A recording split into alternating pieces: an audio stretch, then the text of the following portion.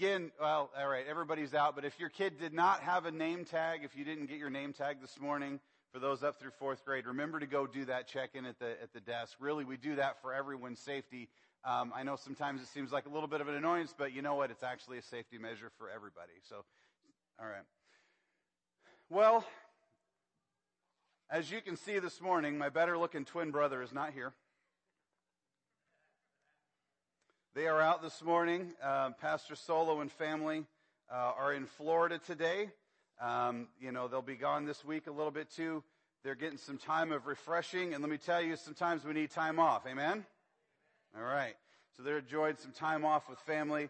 I will tell you, it's been really, really good for them. It's actually pretty amazing that, here they go, 20 some hours worth of driving away from Nebraska. They end up in Florida. And God sends somebody from New York and gives him a word about the church down in Florida.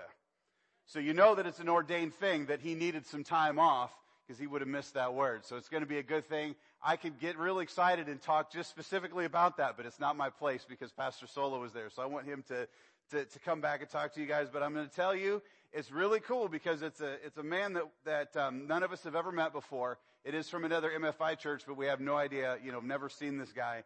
And it's so great because he's been talking, he gave a word over the church, and so much of the stuff that was coming out of his mouth is stuff that's happening right now. And it's so amazing, things that are about ready to happen and things that are happening. And it's pretty cool that it's God speaking because he had no idea. He didn't even know. He started to talk to Pastor Jerry. And Pastor Jerry said, okay, time out. That's good. I'm not the senior pastor. But you're lucky because he's actually here. And so he got the two of them together, and it was really amazing that came up. So anyway, well, this morning, I have a word for you this morning. We're going to start, and there goes, well, I didn't do that anyway. They have a word for you this morning, and it's out of Matthew chapter 9. And I want you guys we're going to put this up there. This is really cool. So it says this, then he said to his disciples, the harvest is plentiful, but the workers are few. Ask the Lord of the harvest, therefore, to send out workers into his harvest field. All right, Heavenly Father, I thank you for this morning. Father, I thank you for our time together. Lord, just bless it. Bless your word as it goes out today. Father, that these are not my words, but they're your words. I thank you, O Lord, and just help us to receive. Our minds and our hearts are ready, and I thank you for that. In Jesus' name we pray. Amen. So there's a couple of questions that come up really when you look at this and you think about this. There's two questions that come to me. First is, have you ever prayed this prayer? Right? Have you ever taken the time and actually have you ever prayed that prayer before? And if so, when was the last time that you prayed that? When was the last time that you just sat down and said, okay, Lord, I know that there's a harvest out there. We need laborers. Send them. That's really my first thought. When was the last time you did that? But to follow that, have you ever considered that the answer to the prayer is you? Have you ever taken the time and just sat down and go, man, Lord, send laborers. And God's on the other side of that, going, I already have. You're there. Consider that we're the ones. If so, if you've thought that, what is stopping us from going? When we have things that are go-stoppers, right? Like if you ever, in business you have things, we call them show-stoppers. We've been dealing, where my work that I work outside of here, we got a big client and we sat down and some issues came up and they said, okay, none of these are showstoppers. We can go ahead and go forward with this thing. Well, we have the same thing sometimes in our Christian walk, right? With our faith, when we go to share this thing called the gospel, we have go-stoppers, things that are preventing us from doing that. I truly believe when Jesus said, he said, the harvest is great and the workers are few. I believe that. Come on, he said it. There was Pastor Solo shared this graphic with me yesterday, and I'm glad he did. It says 82% of people that are asked, that they were polled, it said 82% of people said if they were asked to go to church, they would at least somewhat be likely to go. And on the other side, out of churchgoers that were polled, have you ever asked someone to go to church? Only 2% of all the churchgoers that were polled actually asked people to go to church. That's a pretty big disparagence. When you think that nearly 82% would at least consider it to go, to step into a church. So here's the thing, I can see God moving in the hearts of many people across the earth in every generation right now, right? But here's the fun thing. Many and of the greatest testimonies, many of the greatest breakthroughs are yet to come. They have not happened yet. If you think about it, some of the greatest testimonies that are out there are coming. You say, well, I like this. You've heard the phrase, there's nothing new under the sun, right? There's nothing new under the sun. If you really think about it, a lot of the trials and tribulations that people went through in the Old Testament, we're seeing it now again, right? If people, we've faced these same things for centuries, but here's the deal. We're finding ways to do those same things, only bigger and better. It's the same problems. We're just finding new ways to get ourselves into them, right?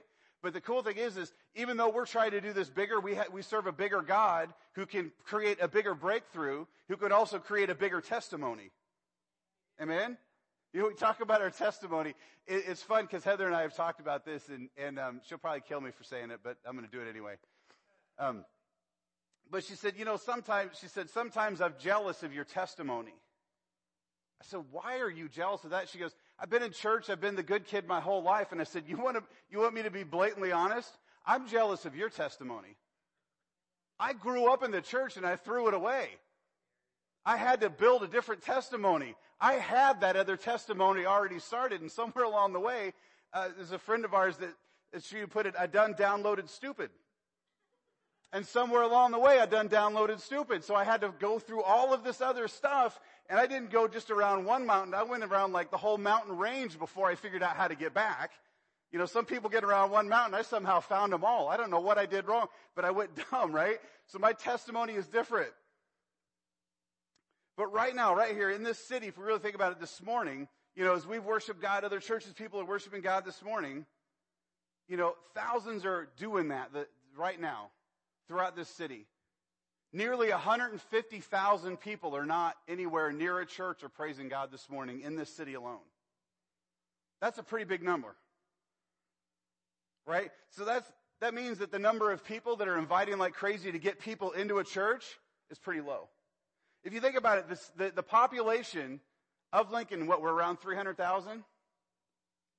275, 300? So if you think about it, if every person just hounded one other person that we knew to get them into a church, how quickly the church could fill up. How quickly people could be in a church and getting word that could change their life. Right? So that's why the Lord is saying the laborers are few. There's a big harvest. Half of the city is out there. But here's what Jesus promised in John 14:12. Jesus promised this. Very truly, I tell you that whoever believes in me will do the works I have been doing. That's a pretty big statement right there. I like that. And they will do even greater things than these, because I am going to the Father, and I will do whatever you ask in my name, so that the Father may be glorified in the Son. That's pretty exciting. I mean, if you walk around, if you just sit down and look through the first, 5 books there in the New Testament and see all the things that Jesus did, and those were only the things that were recorded. But he said, all of these things that I do, you're going to do them. In our disciples class we just had a couple of weeks ago, he gives us a list of here's some of the things that you're going to do. You're going to heal the sick. You're going to cleanse you're going to raise the dead. And I think that's you look at that list and those are some pretty lofty things, but he just put them in a list as little bullet points of things that are going to happen. They aren't big, overpowering, overbearing things. He said, no, it's just one of many things that you will be able to do. I've already done all these things. You're going to do them, but you're going to, again, I said, we like it bigger and better? He's going to do the same with that. You're going to do that only bigger and better. He's given us that promise. So when we're convinced of the truth of God's word, and it settles into our hearts, that really he is the Lord of the harvest, that means that God, when he says to go, he's not sending us on an impossible task. Right? Sometimes we kind of feel that. We're like, well, I know you're saying that, but it just doesn't seem like you don't know this guy. I mean, I've been around him for 20 years, and man, that guy hasn't said anything, longer than a 4-letter word his entire life. right? Really, Lord, I don't know, God. I don't know if this is, I think about, have you remember the old Mission Impossible? Right? Where the guy walks up and he opens like a telephone booth or something and the little message is there or whatever and he reads the message, right? And the assignment then, what happens is it blows up, right? And it says if you get caught during this message, we're going to disavow all knowledge. Okay, God doesn't do that, right? So here's the message. Every time I've opened it, this thing has never actually blown up on me, right? So that's good. But here is the message that he's given, and we go to take it out, and every time he says to go, it doesn't return void.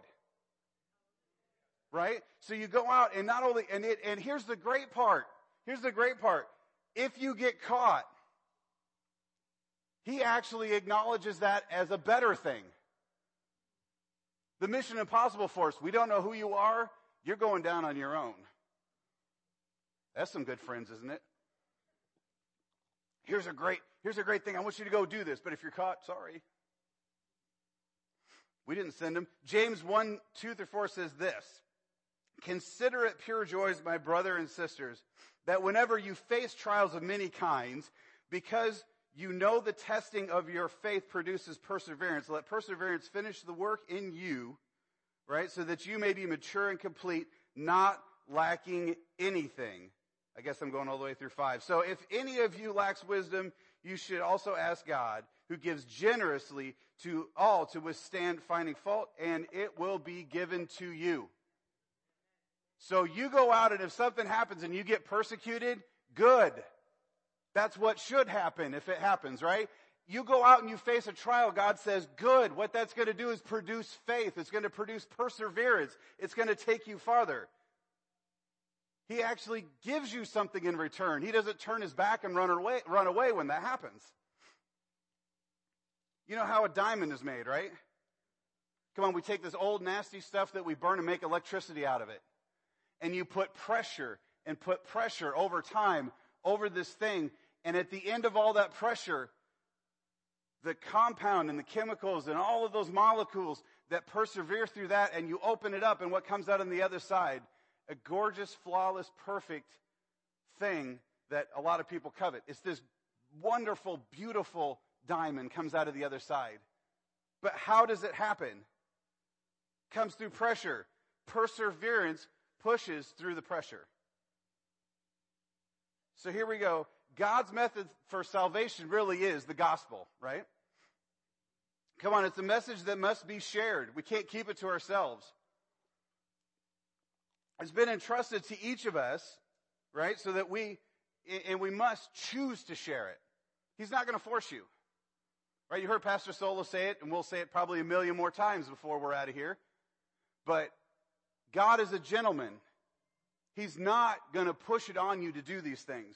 This is what he wants for you, but you must choose to share it. So think of the great power. Think of that you have. You can either restrict or release God's plan. Oh, one of our lights went out. Look at that. Anyway, I look over and like this whole side's going. I didn't know if I missed something. Like, am I on the wrong? Okay, that's all right. Good.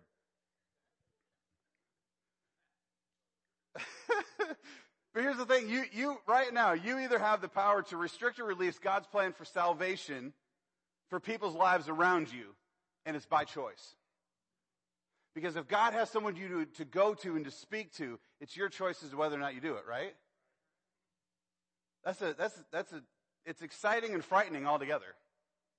I mean, because it's great because you're like, man, just think of all the people that we can be released from bondage. But if I don't do it, think of all the stuff that people are stuck in and can't be out of. You know, the easiest way is just to sit back and not do anything, right? I mean, come on, you guys, I don't know, I like my couch and I like my TV. I would just let me sit there, leave me alone, and I'll see you next Sunday. That's the easiest thing to do, right? But instead, it really is to love Jesus with all our hearts, but we're not letting the love impact our action and bring others to him. So we get into this love story, right? This love story version of being with him, and we just think about it, and it's just us and him, and we're holding hands, and we're walking down the beach, and the sunset is there, right? Sometimes we kind of get that and we over-romanticize. It's just us only. But here's, in fact, the most effective way for us to really show love and to show our love for him is through obedience. In John 14:23, it says this, Jesus said, all who love me will do what I say. And what's he been asking us to do? So here we go. That should make you feel better, right? But check this out. We're not much different than the original disciples. Come on, they went through a process. It didn't happen all at first with them either, right? It took them a while to process first in their heart, and slowly, all of a sudden, they were complacent, right? All of these guys, Jesus didn't pick like the most spiritual guys on the planet. I mean, he walked down to the fishing dock. Everybody always makes jokes about sailors and their tongue, So he walks down to where there's a bunch of sailors and says, I want you and I want you. And along the way, we're going to pick up a tax collector. Oh, come on. That's a who's who of nobody you wanted to put together on a dream team, right? But Jesus said, no, that's my dream team, actually. I like that guy. I like that guy. Oh, that guy I know cheats people with tax money, so I need him. Come here, let's go. Not our top 5, top 10, not our top 100. Come on, but slowly they got out of their complacent lifestyle, and all of a sudden it became, you see the sense of urgency bringing it to their generation, right? They're bringing their generation to Christ. And in fact, really, if you think about many of the key miracles that were performed, really on a lot of them, they were content just to sit on the sidelines and they watched. Like Jesus did it all when he was on the earth. They didn't get in the middle of it. It took time to process to where they got to doing what he was doing. And it really didn't happen until after he left that they took this thing that was starting to become a fire and made it a reality. So what about you? What about today? Where are you at, right? So are you living, it was a passion for them, but are you living with a passion to bring others to Jesus? Granted, it can be hard, right? It can be hard to invite someone to church. But what's stopping us from living that kind of life? Stopping us from going, what are your go stoppers? Well, all of us have a go stopper somewhere. We're human. All right, if any of you aren't, let me know, because I want to study the robotic insides that you have, because I'm really intrigued by robotics. But all of us have something because we're human. So here we go. So there's many reasons really we struggle in this area. And I'm just going to deal with 4 of those today. And really, sometimes this is what makes us a little bit uncomfortable, even talking with people about the word go. And sometimes, here's the thing, it might even feel forceful, or it might feel like it's a radical thing when you bring it to somebody. So the first of these ideas, the first of these things that could do it is really it's unbelief. And that seems like a pretty harsh word. But if you think about it, read what it says here in Matthew 21:21. Jesus replied to them,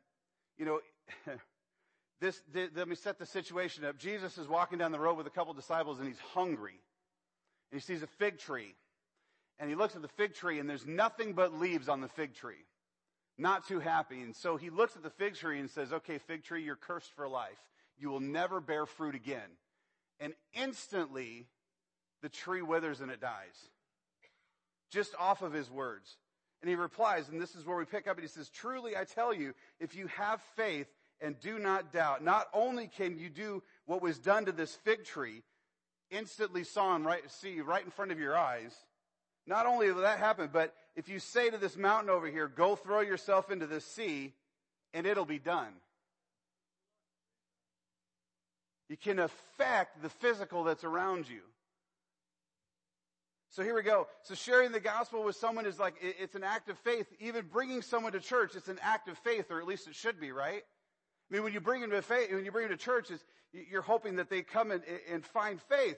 It is faith in believing that God is big enough and the gospel is powerful enough to change someone else's life. It changed your life, but we need to believe that it's big enough and powerful enough to change other people's lives as well. Come on. So so when I don't intentionally live that way to win lost for the Christ, in some form or fashion, I don't fully believe then. There's a bit of unbelief in the message. There's a bit of unbelief in God's power. There's a bit of unbelief somewhere in the power of the message if I don't live that way looking to bring people to him. So here you go. When I'm convinced of God's saving power, then bringing people to Christ really is an exciting thing and not a burden. I mean, there's guys that we've watched, you look at guys like Billy Graham. Some of these, thousands of people. That man was always excited. Reinhard Bonnke. Those men were always excited to talk about those that were led to Christ. Was it about their ministry? Not at all. Was it about the fact that there were thousands showing up at a tent? No. It was the fact that there were thousands coming to the kingdom is what excited them. It wasn't walking out and going, hey, look, there's a 28-acre property and there's 30,000 people on it. This is going to be great. No, it was at the end of it and went, look, there were 5,000 people that came down to the altar. That's what got him excited. So as our faith gets stronger and we exercise it, right, we need to do so toward the harvest, and we stir ourselves up for those people around us, and we can have those life-changing encounters so that they can have a life-changing encounter with Jesus. But how does that all happen? Well, first we need to take time to read our Bible, right? We got to fill ourselves with His Word, get those promises to really birth in your mind. Get it into your heart. Right? We read the Gospels. You go through that. You read even the book of Acts. And all the people that are around you, stop thinking of them as friends. Stop thinking of them as the person at the gas station or the person who just cuts your hair, the person at the bank, wherever it is. Stop thinking of them just as family, but start thinking of them the way that Jesus pictures them. Right? And start thinking of them the way the disciples did, making other disciples. We begin to pray then for them that God and the Holy Spirit will begin to draw them in a different way. Right? So what I call it, now the world has a version of this and it's not that great, but I call it the Holy Spirit goggles, right? If I take my glasses off, you guys are fuzzy right now. Okay? But if I put my glasses on, all of a sudden I see a clear picture of what's in front of me. And when we talk to those friends and family and people around us, if we go out before we go out and we take our Holy Spirit goggles and put them on, we start to see them the way that Jesus sees them. People who need to be discipled, people who need God. Not just, okay, I see you, Charles, and I've seen you at places. Okay, I'm pretty sure it's Charles, right? Yeah, we got Charles. But I can go, oh, no, this is my brother Charles, man, and he's worked at this paint store forever, and I see him every time I go in to get a gallon of paint, thank you, and walk out. No, I'm coming in, and I'm like, hey, Charles, man, that God loves you, brother, and man, I'd love to see you at church sometime. Man, and you invite him. Well, what is that? It's a difference when I see him that way. Now, he may be going, I hope that guy never comes back and buys another gallon of paint because he's a little weird. That's fine. But I'm still seeing him differently than just the guy who hands me a gallon of paint. Right?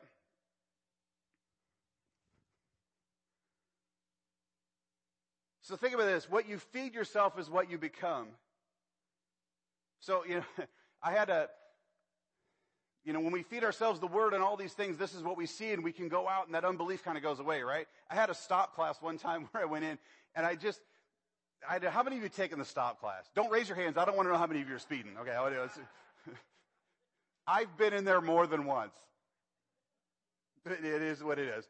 But I had this one instructor one time that I think, the only time, I don't know, this one drove me nuts, but the guy spent, out of 8 hours, 6 hours talking about how music and your feelings affects your driving. I'm like, there's a manual. Just read the manual. Let's go through that. But the thing is his point was what you're feeding yourself affects what's around you. So if you're sitting there with some massively headbanging stuff, your foot's probably going to go closer to the floor. Let's drive, And I must have been listening to something heavy because that day I wanted to punch that guy when he was talking. No, I'm just kidding.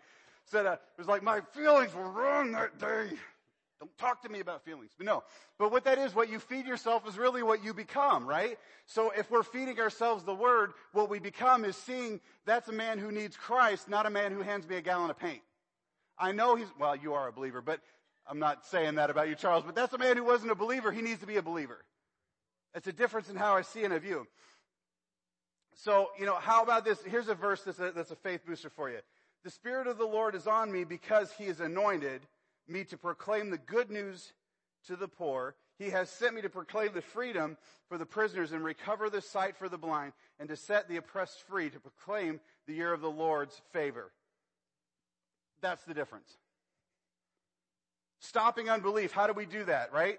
If we're living in unbelief, first and foremost, we need to ask God to forgive you of doing that. Right? Because we've done it, and whether we know it consciously or not, somewhere along the way, it maybe has crept in. Secondly, we need to start praying daily for the lost. Believing that the prayer that you pray will actually lead someone to Christ.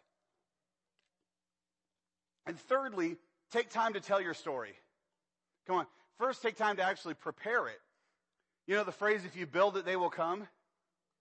If you don't have your story prepared to share it with somebody, and God sends someone your way, and you're going,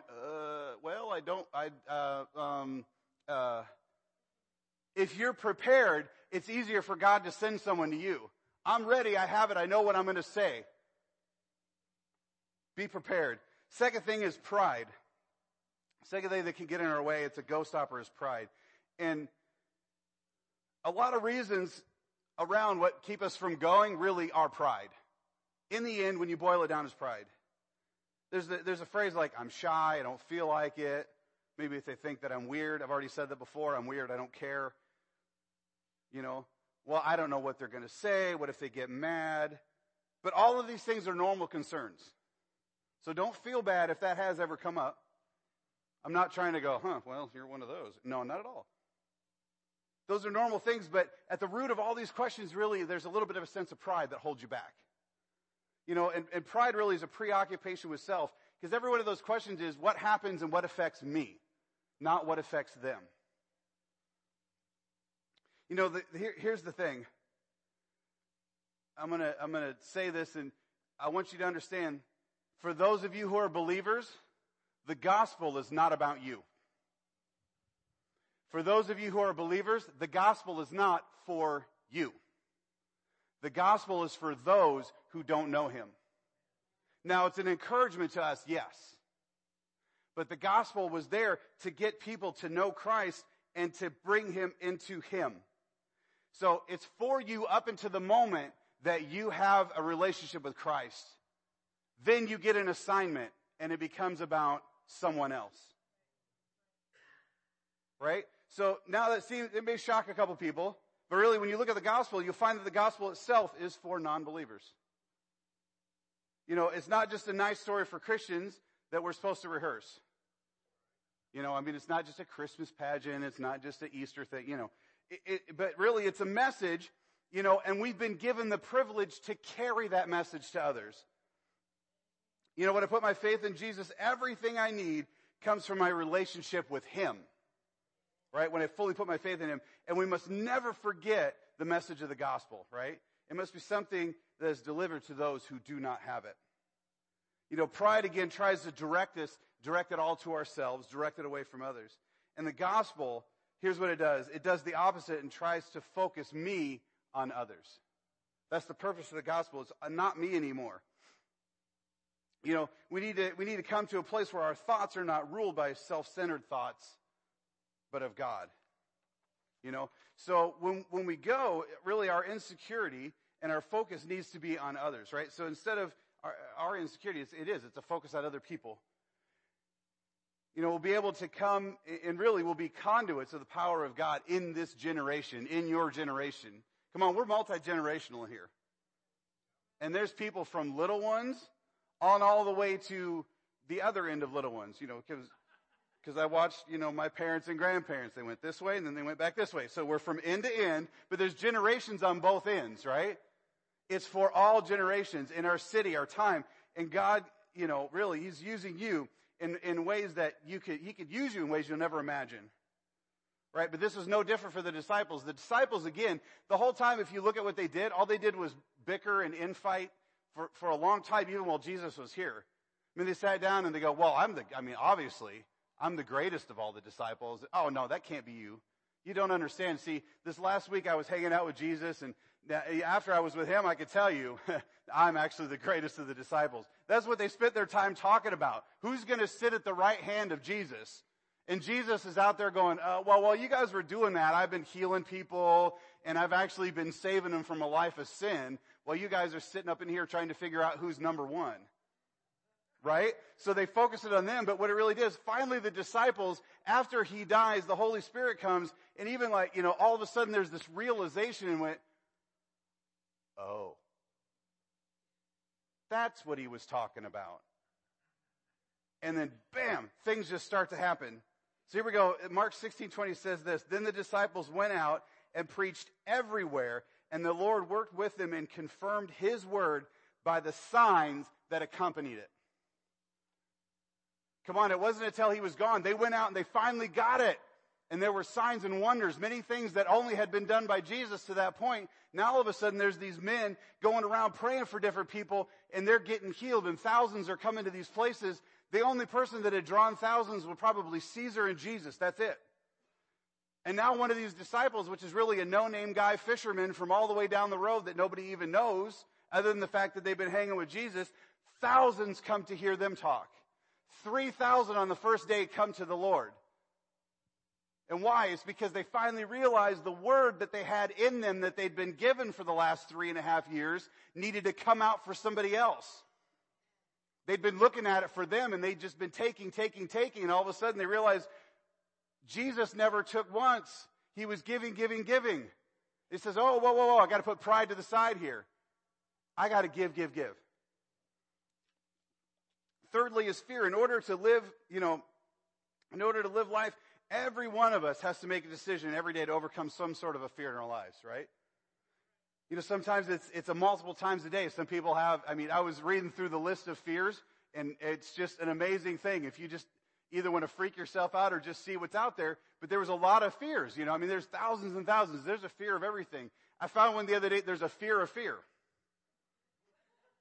There is a phobia of phobias. There's a phobia of sharp corners, the number 13. There's a phobia, you name it, there's a phobia of something. There's a phobia of clowns, which is pretty real sometimes, I'll tell you.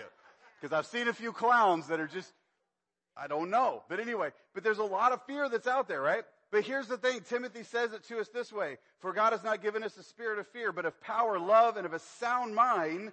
Therefore, do not be ashamed of the testimony of the Lord, nor me, his prisoner, but share with me in the sufferings for the gospel according to the power of God.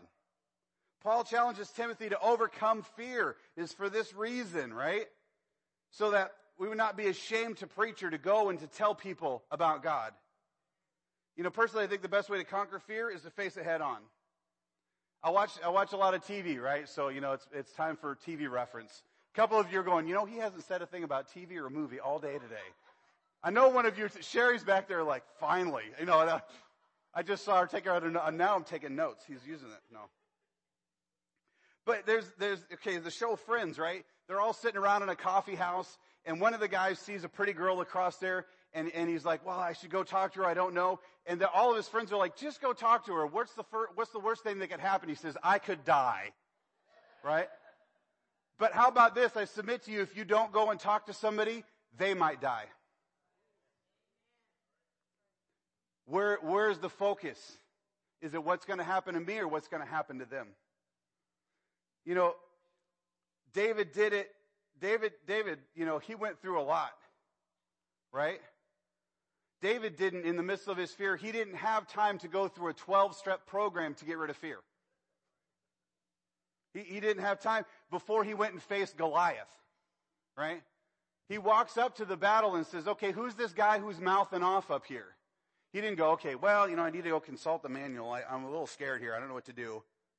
What did he do? He applied his faith and he went for it. He says, no. Hey, big man, shut up for a minute. I don't know who you are, and I don't know who this guy, you're knocking my God here.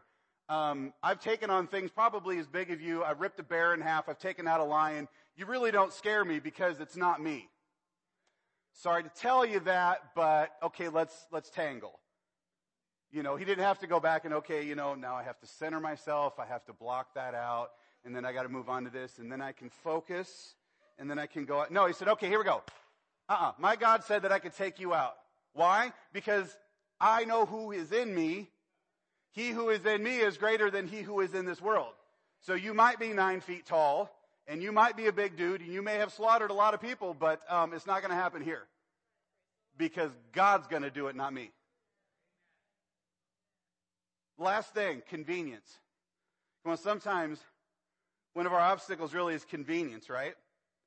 It gets in our way of sharing with others. And somehow, here we go, we've romanticized that somehow in the Bible, they had it easier.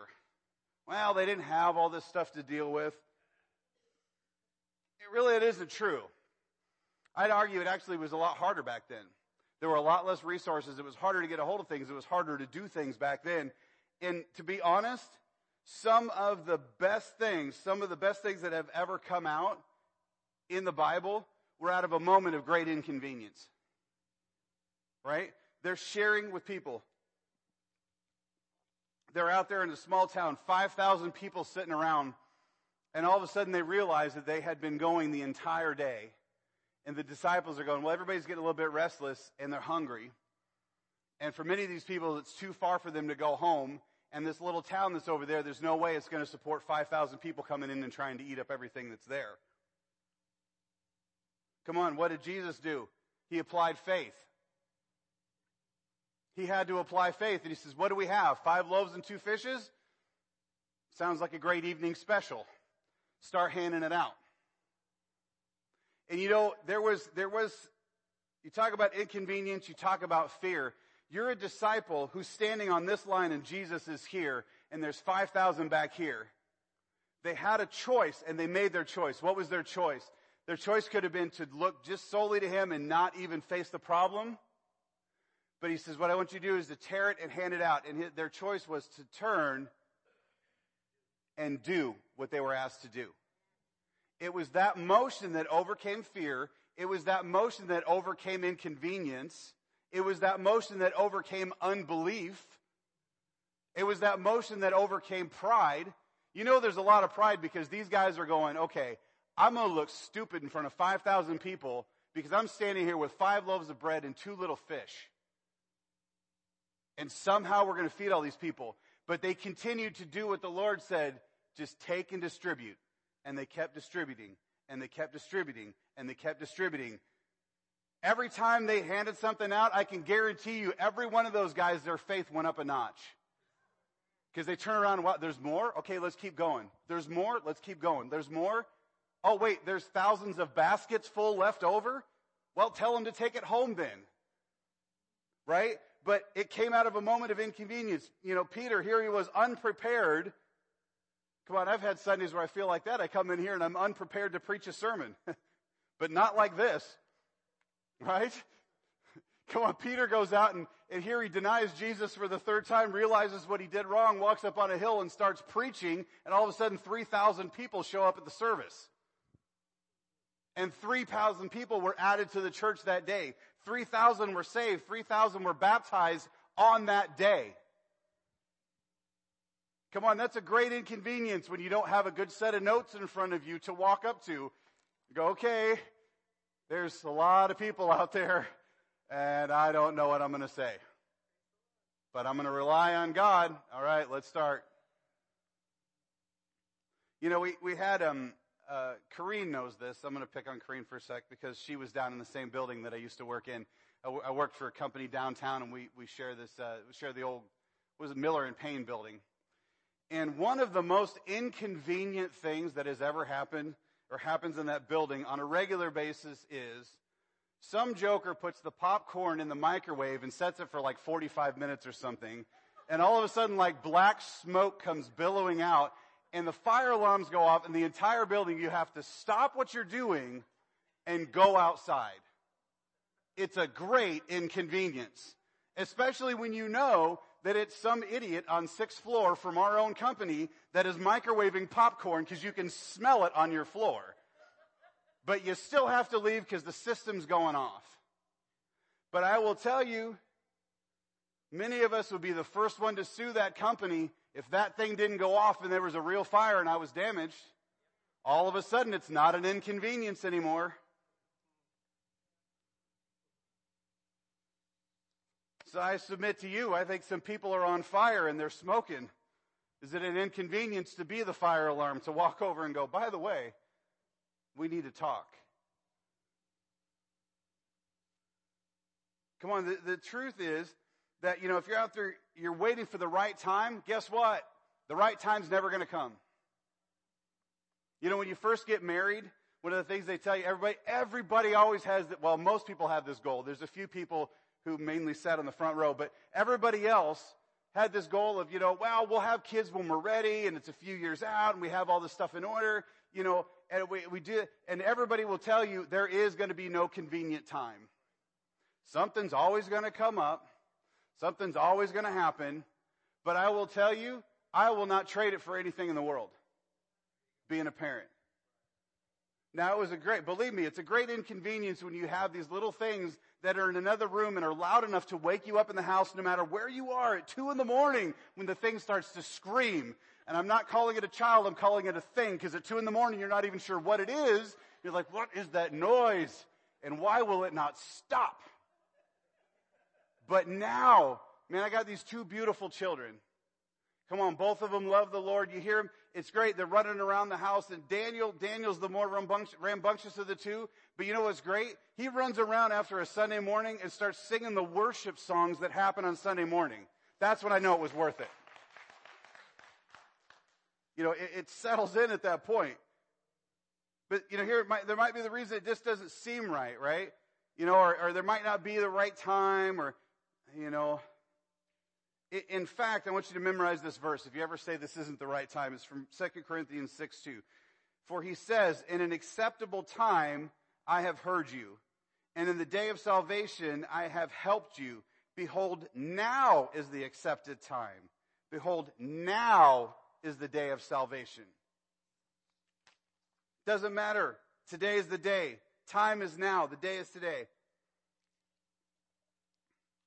Come on, and if God desires really to move in our generation, He does, right? So, we're the ones who should reach our generation. Come on, this is the time He desires a breakthrough in people that are around us. You might feel like you don't have the right tools, or the right manpower, even the right strategy, but God's time is always now. You may not be the best speaker, but it's easy just to talk to somebody. Right? So here you go. Being a Christian, here we go.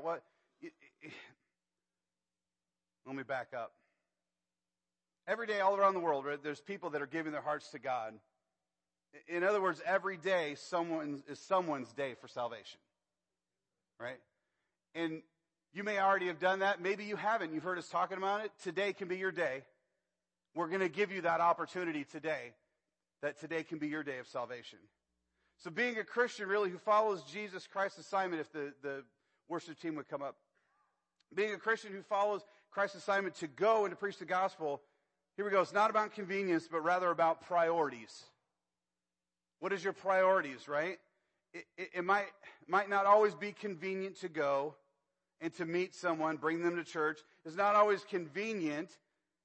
You have to rearrange your own schedule to make these happen sometimes. But it's about your priorities, and that's really what priorities are, right? What is first? What is number one? What is top billing in your life? If you determine what is most important values in your life, letting everyone else know, they'll follow. And when they know that about you. I've told you that about my friends. I mean, they've known me before I am who I am today. And they will now, instead of do things that would harm my Christianity, actually defend it, even though they still do some of those things. People that I worked with the exact same way have gone on business trips. Oh, no, he doesn't do that. Now, they knew me before, and they knew I would have done that before. But they said, no, that's not who he is now. He won't take that. Give him a Coke instead. He won't do that. But why? It's because I've put that value first. So let me ask you this question. What's stopping us from going? What's stopping you from being a witness? What's stopping you from inviting people into His kingdom? Is it unbelief, pride, fear? Is it our own convenience? But take a moment and think about this and let God deal with you in your heart today. Put all those things aside. That's the great thing. We can do that. And we can choose His way. What He desires for us to do. Right? In our city, in our church, in our own generation. And I want you to think about this. I want to encourage you with this final thought. Earlier I mentioned that, it might seem like a radical thing when you're going to talk to people. and trying to share this message of the gospel, I want to tell you something, it is. Because when Jesus came to this earth, his message was a radical message. There was a time in the 90s we kind of, we're cute as Christians and we try and, jump on the backs of other little movements that are going, everybody wanted to be a rebel. I submit to you the first greatest rebel that ever was in the world was Jesus, because he went against culture. He went against a lot of the teaching that was happening, and he made it simple. It was a radical message in a time where everybody had their structure and everything set. Kind of feels like now. Everybody's got their own little thing, and we bring this message, and it's so counter to the culture. It's so counter to what's being taught. It's so counter to what you see on TV. It seems like a radical thing. Well, if you get that feeling, then good. Because you've got it. Because it should feel radical. Because it's different. It's not what this world subscribes to. It's what he subscribes to. Amen? All right, have you all stand with me today.